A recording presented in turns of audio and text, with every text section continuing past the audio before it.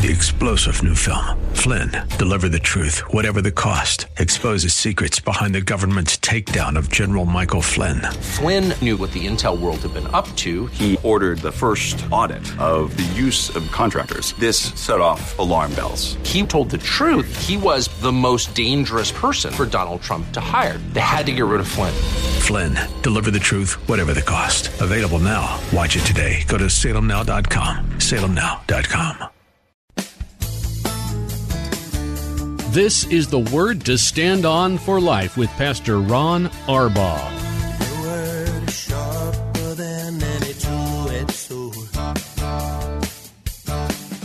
and it cuts deep into my heart. The Word to Stand On for Life is a radio ministry of Calvary Chapel in San Antonio, a live call-in show here to help you answer your questions about the Bible and how to apply the Word to your daily life. Celebrating our 10th year of ministry on AM 630 The Word.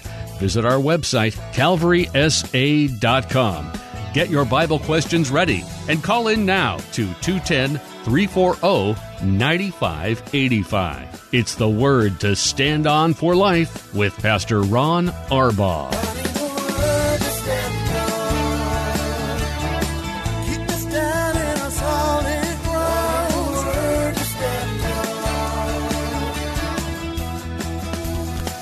Welcome to the program. I am Pastor Ron Arbaugh from Calvary Chapel in San Antonio, Texas. And as the announcer just said, this is the Word to Stand On for Life, a program dedicated to taking your phone calls, answering your Bible questions about stuff going on in your life. All you need to do is to provide the phone call. 210-340-9585. If you're outside the local San Antonio area, you can call toll-free at 877-630-KSLR. Numerically, it's 630-5757. You can email questions by emailing questions at calvarysa.com, or you can use our free Calvary Chapel of San Antonio mobile app. And as always, I remind you, if you're in your car, the safest way to call is to use the free KSLR mobile app. Just hit the Call Now banner at the top of the screen, and you will be connected directly to our studio producer. Tonight here at Calvary Chapel, I'm going to be in the last chapter of 1 Kings. I'm actually going to do the first 38 verses. And 1 Kings and 2 Kings are really just the continuation in the Hebrew Bible. It's just one continuing book. So we're going to go directly into 2 Kings by finishing 1 Kings 22 and then go to 2 Kings chapter 1 next week. But tonight in particular is a wonderfully useful, it's not an easy Bible study, but it's a wonderfully practical and useful study for all of us. And I think it'll hit a lot of us right where we live. So I would encourage you to come and join us at 7 o'clock if you can't be here. And we've always got plenty of room on Wednesday nights. So if you can't be here, you can watch it live stream at calvarysa.com. And then, of course, Paula will be with us in the studio tomorrow on the day edition of the program. That's the highlight of every Thursday. So that's what's coming up. Let's get right to questions while we await your phone calls. This one is anonymous. It says, "Hey, Pastor Ron, I had a question from last Friday's sermon in 1 Thessalonians, and I may have completely misunderstood what you were saying. Toward the end of your sermon, you referred to 1 John, where there it talks about sin that leads to death. I think I understood that you have known people that you're sure in heaven, but their hearts got so hard that God had to take them away. Does that mean that God may use a sickness or accident and allow them to pass away so that they won't sin anymore or have such a hard heart?" I've been fighting with myself asking you this question. I don't want to offend you if I misunderstood, and I want to understand. Anonymous, thank you for asking. And this is not just for you, but for everybody. There's no questions that offend me. So the only question that offends me is the question that isn't asked. That's what this program is all about. We want these things to be cleared up in your mind, and I hope that my answers are clear enough to do that. In this particular incident. 1 John says there is a sin that leads unto death. It's chapter 5. There is a sin that leads unto death. I think it's verse 18 or 19, but I'm not looking at the Bible right now. There is a sin that leads to death. John says, I'm not talking about that sin, but then he goes back into context. And yes, there are sins that we can commit where the consequences are so severe that God takes us out. And I don't mean that in a judgment way. I don't mean that we lose our salvation. But I think, Anonymous, that it's God's way of protecting us from doing more damage, from destroying our relationship with Him to the point of irrepair. And so he says there are times when people sin so grievously that they die. I personally don't think it's like accidents or those kind of things. God wouldn't jeopardize other people. But referring to my statement that I know people, now I'm not God, and I certainly don't have any unusual insight into this, but I've known people who were fine one day and dead the next. And then we found out that those Christians, and I'm not doubting their salvation at all, they were involved in really, really horrible things. One of the leaders of the early Calvary Chapel movement days came out of a gay lifestyle. God used him to do miraculous things. I mean, literally miraculous things during the Jesus People revival. And then after years go by, and I'm talking maybe 10 or 15 years, he returns to a gay lifestyle and he dies. I have no doubt he's in heaven. Our Jesus' blood cleanses us from all sin. But he couldn't. Too much is given, much more is required, Jesus said, and he simply could not be trusted with his gifts and calling any longer. I've also, on this program, in response to the question in 1 John chapter 5, I've been asked about other examples. When we first got to Texas, I don't know how long ago this was, but there was a woman named Carla Faye Tucker who was on death row. She committed heinous crimes. In prison, she got so radically saved that everybody, guards, everybody wanted her out. But of course, that wasn't going to happen. That would have violated the law. And God allowed her to be put to death. And she was put to death in spite of everybody's protest. The sins that she committed deserved death. Now, there is no doubt that she's in heaven and those sins were wiped away, but there is earthly consequences to sins that we commit. And then I have known a few other personally, and again, I have no particular insight other than to say one day they were doing fine, and then the next day they had a shocking death, or a few days later they had a shocking death, and then information came out about some of the things that they were involved in. So it's a pretty obscure reference, Anonymous, but God, of course, knows everything. He knows our hearts. He knows our future.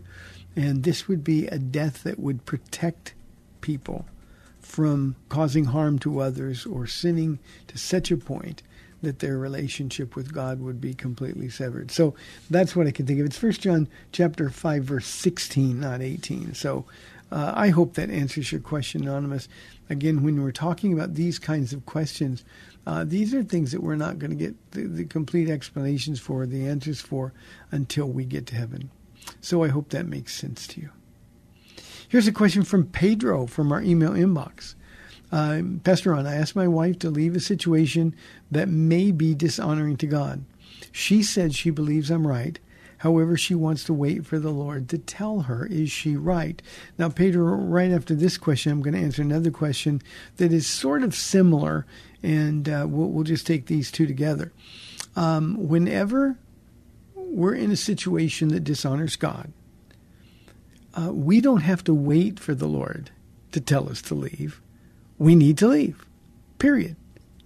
That's so simple, and I think sometimes we Christians, we try to make things so spiritual. Well, I'm gonna wait and ask God myself. That's just typically a stalling tactic, Pedro. When the believer says, "Well, I know I shouldn't do this, but God understands," or I need to hear from God on my own. The Bible has told her to follow your spiritual lead. You are in agreement that the situation she's in is dishonoring to the Lord. To wait one more minute is disobedience and a lack of faith. So no, she's not right. She needs to leave and take that stand for God, and her faith needs to understand that God will be honored by the statement, the stand that she takes for Him. So the Bible is really clear. Wives, submit to your husbands as to the Lord. And when you've asked your wife to do that, her response ought to be, I'll do it. I'll do it. You're responsible to pray. You're responsible to lead. She's responsible to submit and to follow. And in this particular case, especially because she's in agreement with you, this is just something that she needs to do. She needs to be obedient. Nothing good ever comes from disobedience, from waiting. And as I indicated, typically, and I don't know you, Pedro, or your wife, but typically this is just, well, I'm just not ready to give this up yet, or I'm not ready to leave this situation yet, or I'm not really ready to make waves yet, so I'll just wait. And often, Pedro, we hear people say, well, I'm waiting till the Lord gives me peace. There's never peace about difficult things. That's why we need faith. And it's just one of those things that now is the time to be obedient to God. Do you love your situation, or do you love Jesus? And it really is that simple. Thank you for that question, Pedro. Here is a question from Mary, and this is a similar one in principle. Different circumstances. This one is from our email inbox. My husband always speaks about divine appointments. We believe we need to address an issue with a family member. He says I'm right, but wants to pray about it and wait for a divine appointment. When do we use the divine appointment excuse? I'm not sure if he's trying to sound holy, but I think it is an excuse for him not to address a concern of ours. What are your thoughts? When are divine appointments supposed to be used? Mary, divine appointments are never supposed to be used in this context. A divine appointment is any those appointments that God sets up in your life that you're not even aware of. We'll as we mentioned on the program on Thursdays, especially Paul and I, we share our faith wherever we go. People know who we are, and we always ask God for some divine appointments. People's hearts who have been prepared to hear something from the Lord. It may be just the gospel. It may be a word of knowledge or a word of wisdom or something like that. And if God gives us those words, He's going to provide the divine appointment. It's that simple. This is nothing more than an excuse to keep from addressing an uncomfortable situation. That's all it is. And if He thinks you're right, the divine appointment, now it's on His shoulders to make that divine appointment. To call this person or go talk to this person face to face. And by the way, that's always better. Simply to say, okay, here's what we want to address, the issue that we think that we're having with you. And it'll be an opportunity to share the gospel.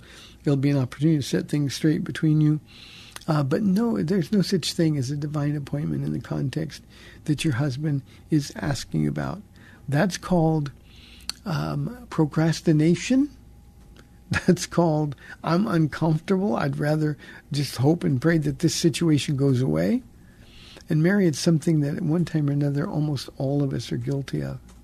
I have learned the hard way that any situation that I don't address quickly always and only gets worse. It never gets better. I can fool myself into thinking for a few days that I don't really need to do this, and God will set something up. But these are times when we have to walk in obedience by faith, and we've got to tell the person, in your case a family member, what the issue is, and we got to sit down and speak with them about it. And that's when the Holy Spirit, because of your obedience, the Holy Spirit will come upon both of you. And how they respond then is between them and the Lord. But I want you to be clear about something, Mary. How they respond is between them and the Lord. But how you obey or refuse to obey as a husband and wife, remember you're one flesh, that's also between you and the Lord. And if He's put this issue on your heart, and if you're in agreement with it, then this is the time to make that divine appointment. Some divine appointments just happen to you. It's just God leading and directing your steps. But other divine appointments, we're the ones that need to take the initiative. So, Mary, this is something that needs to be done, and it needs to be done now. And again, I want to repeat, when we delay these things, we typically are only causing more difficulty, and the situation gets worse and not better. Thank you for the question, Mary, and appreciate your listening to the program very, very much. 340-9585 for your live calls and questions. Let's go to Jim from San Antonio on line 1. Jim, thanks for calling. You're on the air. Thanks, Pastor Ron, for taking the call. Appreciate it. My pleasure. I have a question about an account in chapter 14 of Luke. It's a instance where one of the Pharisees invited Jesus to his house to eat, and they're trying to trip him up. And I'll preface it. I was thinking I heard on occasion a lady trying to encourage a mom who had a special needs child, and the mom was really trying to do the best she could. And the lady said, "You know what? There must be a special place in heaven reserved for you." Well, that woman wasn't a Christian, so it was like she was kind of trying to encourage her in a way that wasn't biblical. So the reason I asked about that is that later on in the passage, Jesus went on and he says to the man who invited him, he says, when you give a luncheon or a dinner, do not invite your friends or your neighbors, your brothers, your relatives, or your rich neighbors, lest they invite you and you in return and repayment come to you. But when you give a reception, invite the poor, the crippled, the lame, the blind, and you will be blessed, since they do not have the means to repay you, for you will be repaid at the resurrection of the righteous. So is that just a general statement, or was he saying to this man, he wasn't probably being open about it, was that guy a Christian? Because the only way he could be rewarded was if he was in the kingdom.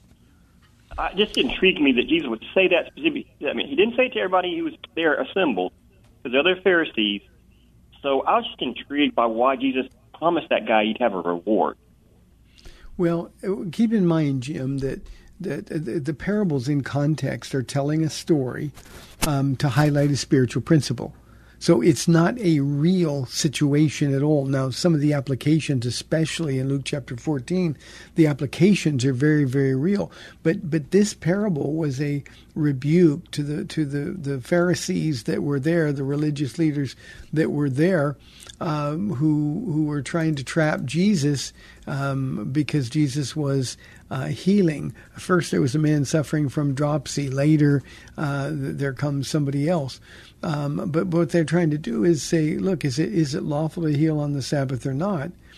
And Jesus, as he broaches the subject with them, they had nothing to say. So Jesus took that particular man, he healed him, and sent him away. And then he asked them, if one of you has a son or an ox that falls into a well on the Sabbath day, will you not immediately pull him out? And they had nothing to say. So remember, there were no Christians then. This was Jesus' ministry was to Jews, and it was very, very Jewish. Now, the people that came to him by faith are the people that believed in him and his mission on earth. They're people that we would now say are Christians. We'll see those people in heaven. But when Jesus is telling the parable about a reward in heaven or a special place in heaven, what he's saying is that if you do these things with the right heart, and I always say motive is everything, then God is going to be the one who blesses you.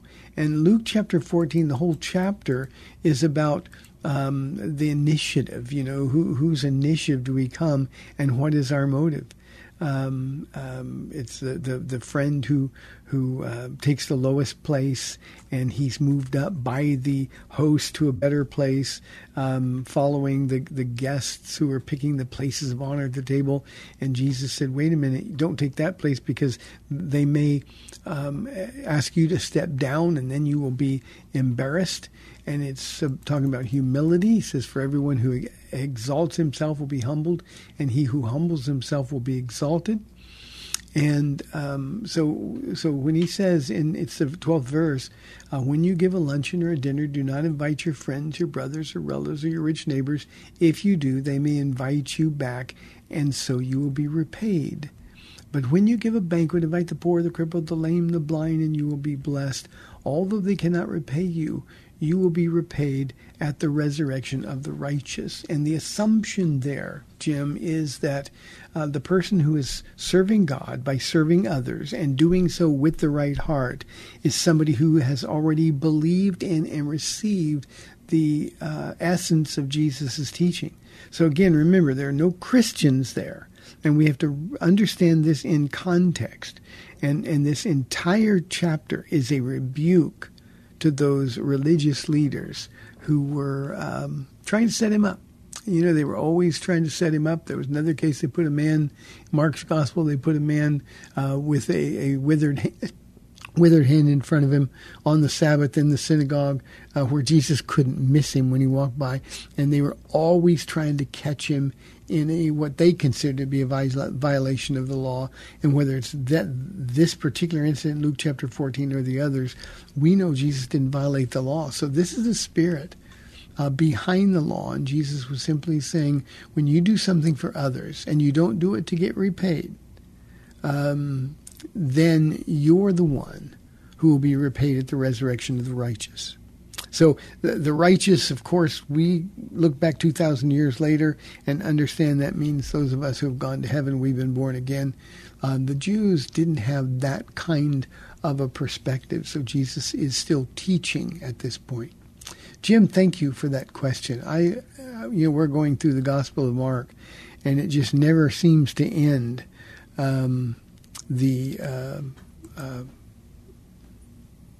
marvel at the depth of Jesus' teaching. Please, as you're reading these things, this is for you, Jim, and for everybody else, we need to understand the Jewishness of the ministry and the Jewishness of Jesus' teachings. Remember, Jews felt that by having the law, being descendants of Abraham, they were going to go to heaven. And Jesus is saying, no, it's a lot more involved in that. And it begins in John chapter 3, where Jesus tells Nicodemus, you must be born again. And then he builds on that through all of the Gospel Synoptic or the Gospel of John. Good question. Thank you. Here's a question from our email inbox anonymously. You have mentioned that you believe the rapture will occur on a certain Jewish holiday in one of your sermons, and I forgot which one it was. Would you mind explaining your reason for that holiday? Thanks, and God bless you. Anonymous, this is really not a big deal at all. I believe that the rapture, when I say believe, this is nothing more than opinion. We have no indication whatsoever scripturally that the rapture or the second coming of Jesus is going to come on a Jewish feast day at all. But I'm a little bit of a mystic. I like thinking about these things. And this is the Feast of Trumpets. It is the call to arms, the call to action. Rosh Hashanah, it's also called. The day after that is Yom Kippur, the holy day of the Lord. And that's when the holiest day in the Jewish calendar. And I just, for no reason other than it makes sense to me. Again, I want to emphasize that does not mean it's true, but it makes sense to me that if it were going to happen on a Jewish festival or Jewish feast day, that would be the one, because the trumpet, the call to action is really what that's going to be, the trumpet call of God.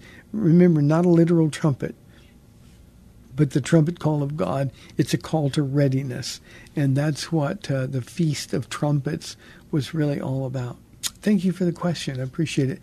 And I'm very careful when I say things like that. And I know people don't always hear this. but I say, I believe.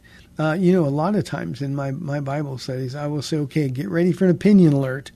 And I let people know, this is just my opinion. It's a studied opinion, and I believe it, but that doesn't necessarily mean it's right or that it's the truth. And I want people to study on their own and make their own choices. And as I said, we have no indication whatsoever that the rapture of the church or the second coming of the Lord is going to come on a Jewish festival day. But it would be cool if it did. I go out every morning and look at the eastern sky thinking today could be the day. I'm confident he's coming from the east. But beyond that, we don't know when or at what time. Thank you for that question. I appreciate it very, very much. Here's a question from John. He says, Hebrews says that God disciplines those he loves. Does he discipline us by making us sick or giving us cancer? How does he discipline us? John, God doesn't give people cancer, and he doesn't give people a sickness. But God obviously knows if we're going to get sick, but he doesn't cause it. God loves you. Why would God do that? So that's contrary to his character. Now, sickness happens, and many times in the middle of sickness, God who works all things together for the good of those who love him and who are the called according to his purpose, God will use everything. And I always say, John, that when we get sick, the very first thing we want to do is say, okay, Lord, is there something you want me to learn? So, good question, John. Hey, we've got 30 minutes left in the program, 340-9585 or toll-free 877-630-KSLR. We'll be back in 2 minutes.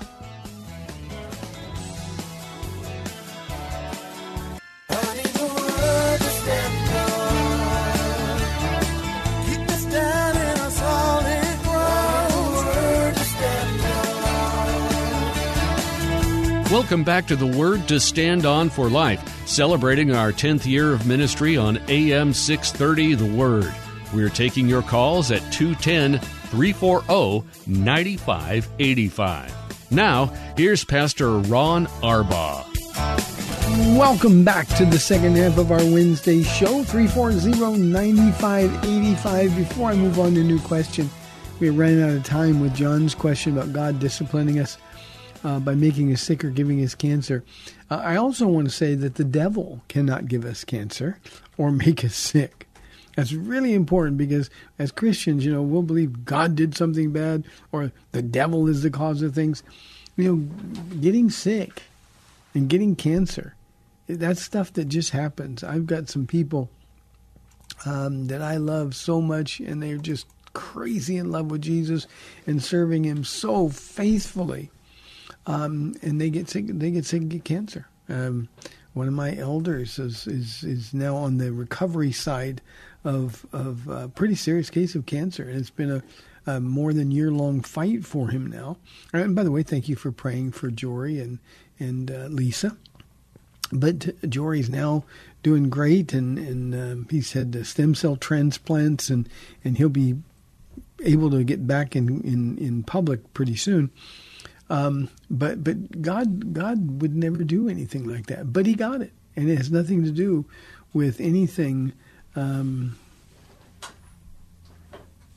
other than people get sick. The rain falls on the just and the unjust, the psalmist writes. And we need to understand that good things happen to bad people and bad things happen to good people. That's just the way of the world. And we Christians are not exempt from those bad things in this world that are happening. The difference, of course, is that we don't have to go through them alone. Thank you for the question, John. Here's a question from Dubs from our mobile app. Why do you believe Jesus chose only Simon, Peter, James, and John to go up with him on the Mount of Transfiguration? Dubs, we don't know the whys. We know that Peter, James, and John were privy to things that the others weren't privy to, experiences, the raising from the dead of the little girl, They saw things that later, after the Mount of Transfiguration, it will be Peter, James, and John who are invited with him into the Garden of Gethsemane. The disciples stayed farther away. He had Peter, James, and John come with him farther. Then Jesus went on a little bit farther. They were the ones that heard his cries of agony and begging his Father, if this cup can pass, if there's any way. So typically they're referred to as Jesus' inner circle. Now, why he chose them, we have no idea. We know they would all play a major role in the birth of the church. Of course, Peter was the one that God knew would preach the first couple of messages where literally tens of thousands of people got saved. Peter would do the first miracle, the beggar at the gate beautiful. James, Jesus knew, or God knew, would be the one who, the first apostle that would be martyred for his faith. And of course, John, and I love John because John is the self-anointed disciple whom Jesus loved. And I think the lesson for us, Dubs, is that when we get as close to Jesus as possible, when we let him have as much of our hearts as we possibly can, then we get to be in that inner circle. It's different, of course. We're not going to see a Mount of Transfiguration. Typically, most of us, at least in this country, are not going to be martyred for our faith. But we can all be the disciple whom Jesus loves. And Jesus will surrender as much of him to those of us who want all of him. And these three in particular, God had plans for. Jesus, remember, only did what he saw his Father do. He only said what he heard his Father say. So these were chosen by his Father to be the inner circle. It wasn't a clique. We would say, well, they're cliquey in this church culture. But no, this was just the plan of God. And those are the three that were willing to open themselves to the Lord. You know, and Dubs, I'm not comparing myself to Jesus at all here. But I've had people who would say to me, well, Pastor Ron, you seem to have favorites. And my response is always, I have no favorites. I give as much of myself as people will let me. The people who really let me into their lives, when those people really let me into their hearts, believe me, they're going to get all of me. And I think that's important. The people who are just kind of sitting at a distance, an arm's length, they're not going to get as close. And I think it's exactly the same with Jesus as it is with those of us who are humans. So he chose them because that was the Father's will. The Father obviously had a plan because these three would figure to do magnificent work for the Lord at the end. So, Dubs, I hope that answers your question. I like those kinds of questions a whole bunch. Here is a question from Greta. I don't know if this is my Greta or not. Does the Christian faith require Adam and Eve to be real, historical people? Okay, let me rephrase. This is not my Greta because Greta, that I know and love, knows the answer to this question. Yes, the Christian faith requires Adam and Eve to be real, historical people. This isn't a story or an allegory. There isn't anything symbolic about this. Jesus himself referred to them and made examples of them in his ministry. God wasn't telling us a story. There was no caveman. There was no meltdown man. There was just Adam and Eve.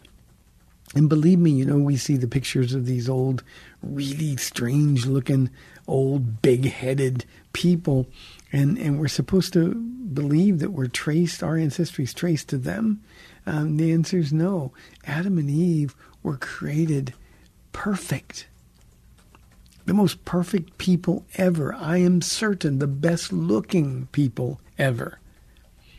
And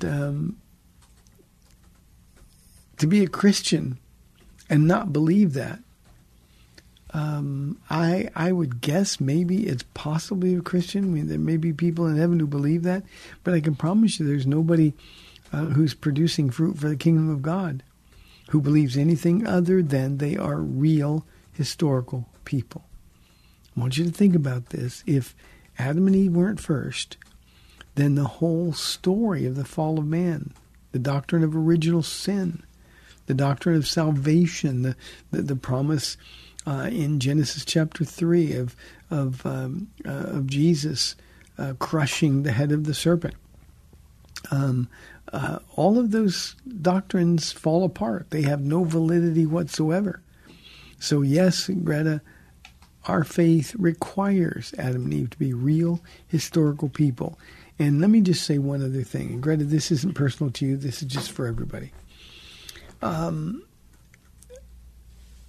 amount of faith, now it's not good faith. It's just faith required to believe what science has been offering for a very long time, that we are part of an evolutionary process, and we either began with a big bang or we slowly evolved over millions or even billions of years from lower life forms. The amount of faith it takes to believe that is overwhelming because there's no historical evidence. Now, science makes the statement over and over and over and over, and we've been brainwashed in school to believe that's true. But there is zero evidence at all. And so for facts, and this is what science is supposed to provide, you go to the one who is there, and only God. In the beginning, God created the heavens and the earth.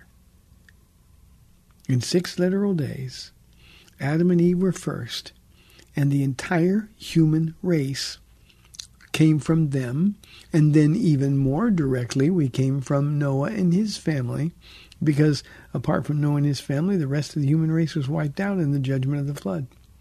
So Greta, please, please, please, whatever your motive for asking the question is, settle this question for yourself. If Jesus said, in the beginning God made them male and female and made them one flesh, he's speaking, of course, about Adam and Eve.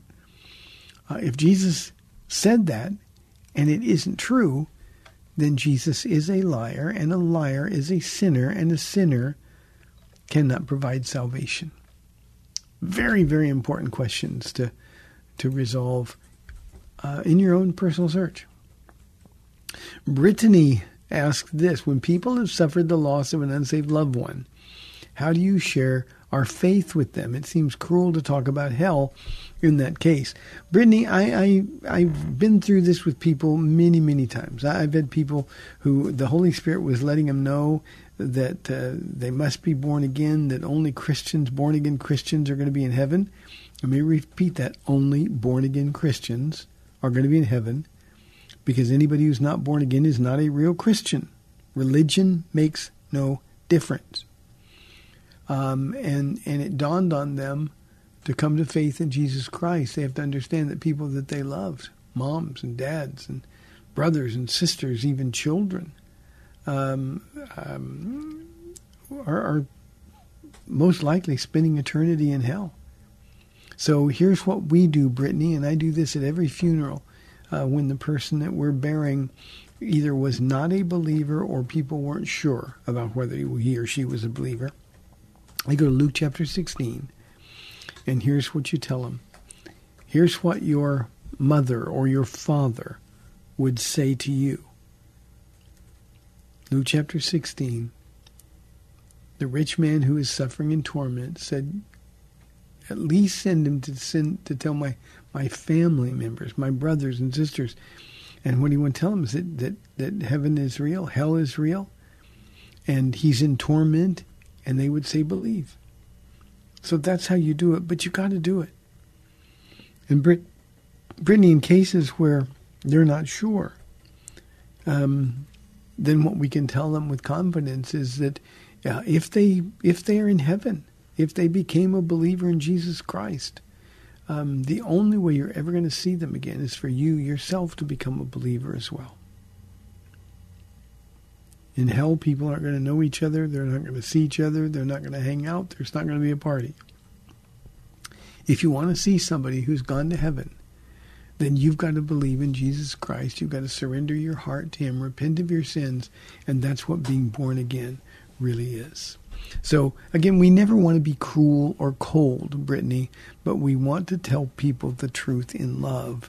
And I've found it, frankly, very encouraging when I say to people who I know aren't saved and they're grieving the loss of a loved one, I can say, do you want me to tell you what they would tell you if they were here right now? If they could talk to you, this is the thing that they would say. And I've never had anybody tell me no. In Luke chapter 16, story of the rich man and Lazarus, that has been a tool that the Lord has used. So, Brittany, I hope that helps. 340-9585 for your live calls and questions. Brad says, I don't think unity in the church is possible. The divide over issues like abortion and politics seems too deep. Brad, I know it seems that way, and I know we Christians are carnal at times, and our eyes are on the wrong kingdom. But Jesus said unity in the church is important. It's not uniformity.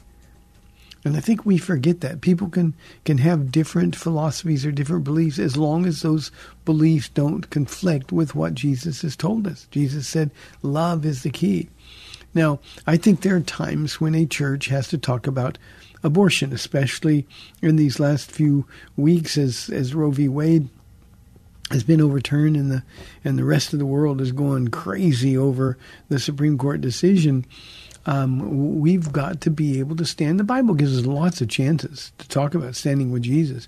If you're a believer, you can't disagree with God. So when a Christian, a professing Christian says, well, I think abortion's okay, I think women should have the right to choose, then if they really believe that, they're not Christians.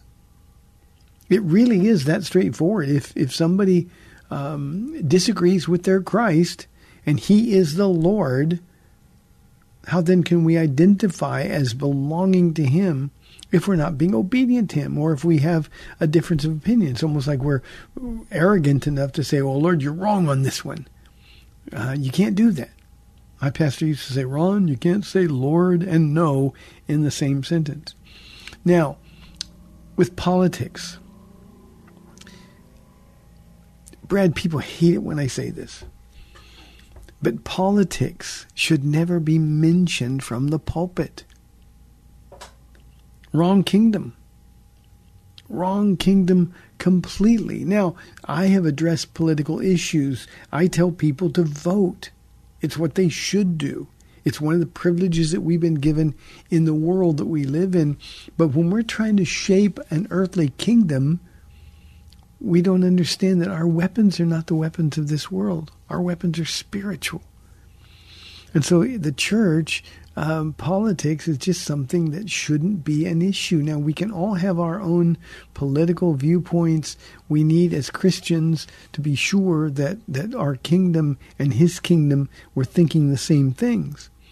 But to take 1 minute of time of teaching the Bible, letting the Holy Spirit speak, to talk about candidates or political viewpoints,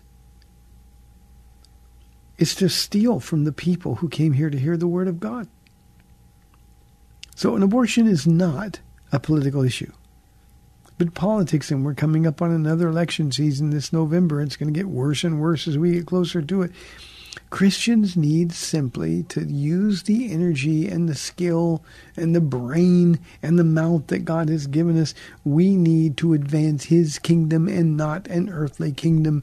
The truth is, Brad, it doesn't matter who wins in November.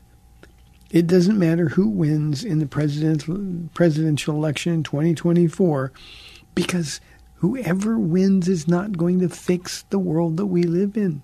The world is too far gone. Again, I want to emphasize that doesn't mean that we can't have our preferences and we ought to vote our Christian consciences. However, we have an idea that, well, if we just win the election, then the world will get better. That's not the case. This world is going down fast. We should be mortified by the speed at which we see the world deteriorating. That's because Jesus is getting ready to come back. And in these last days, the energy of the church and the energy of Christians needs to be spent almost solely on advancing the kingdom of God.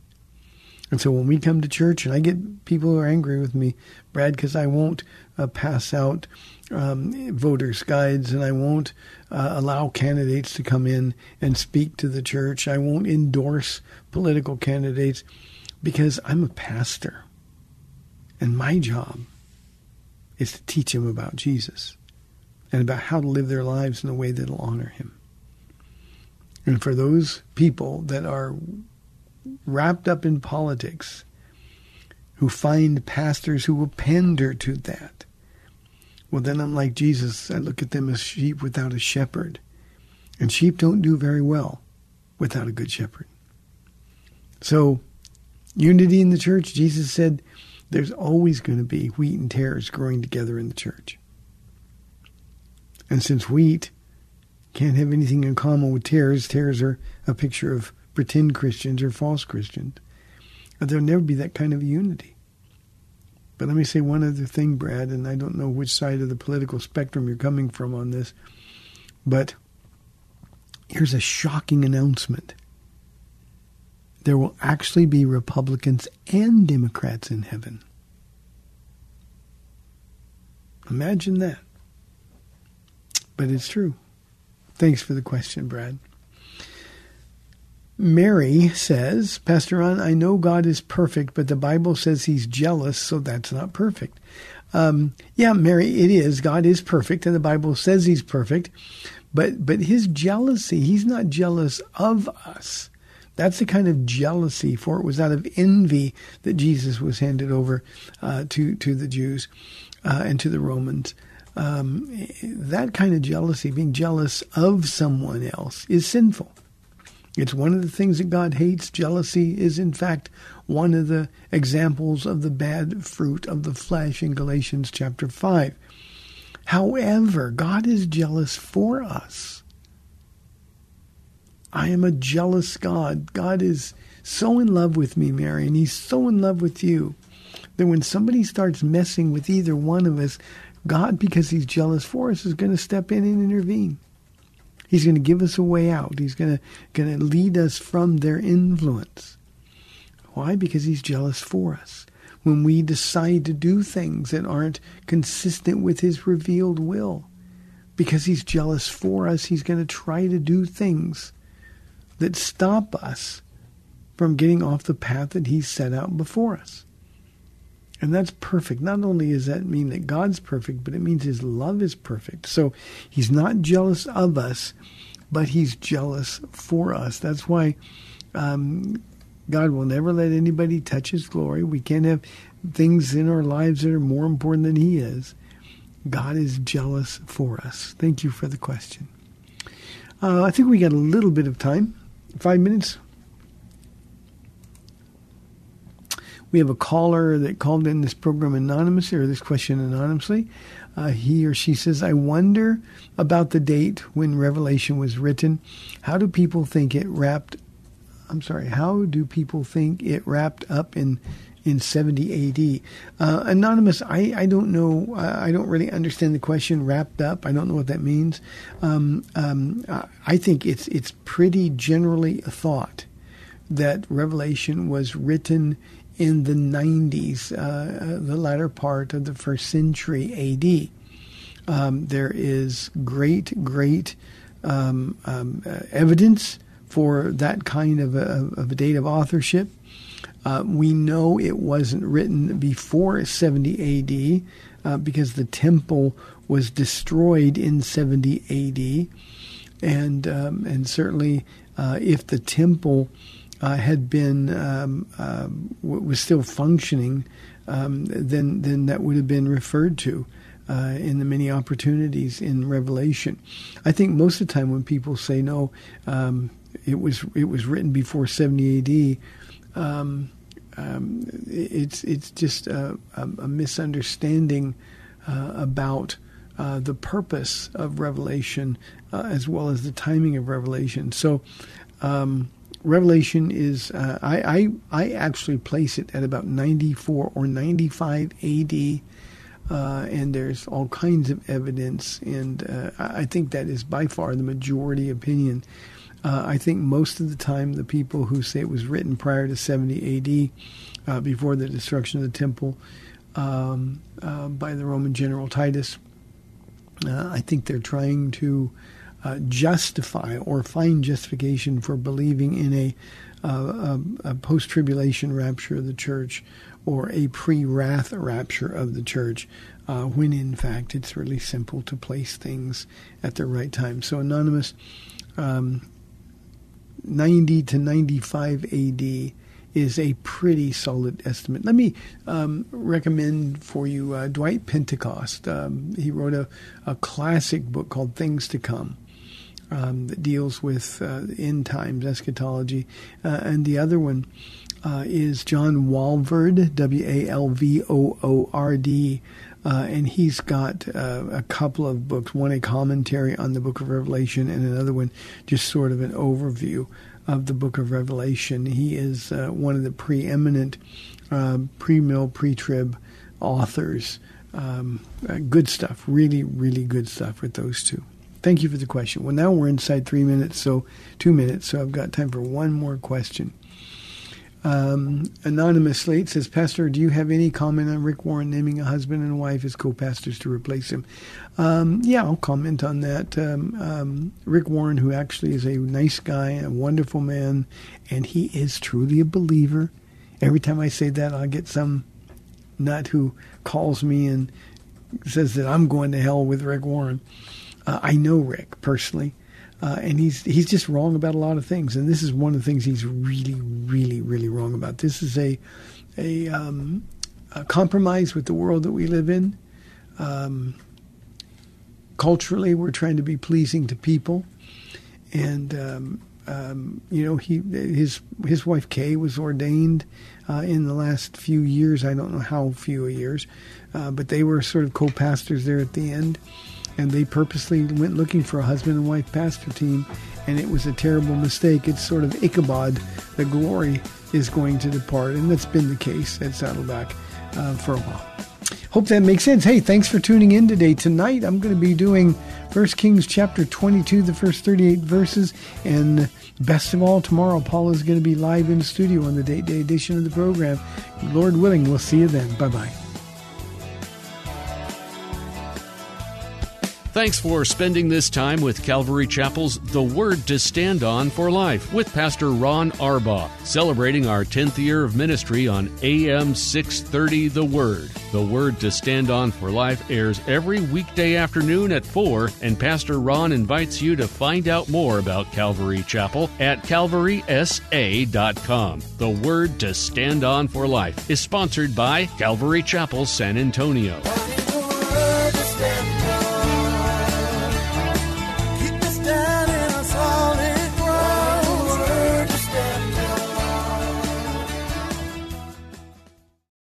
Three-star General Michael J. Flynn, head of the Pentagon Intelligence Agency, knew all the government's dirty secrets. He was one of the most respected generals in the military. Flynn knew what the intel world had been up to. He understood its funding. He ordered the first audit of the use of contractors. This set off alarm bells.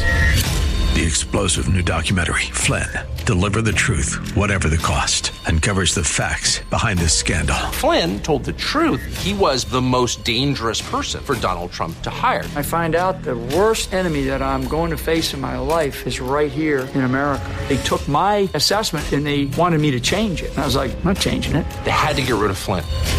With in-depth interviews, archival footage, and never-before-seen personal records of the man behind the headlines. I just felt like I was drowning. Flynn, Deliver the Truth, Whatever the Cost. Available now. Watch it today. Go to salemnow.com. salemnow.com.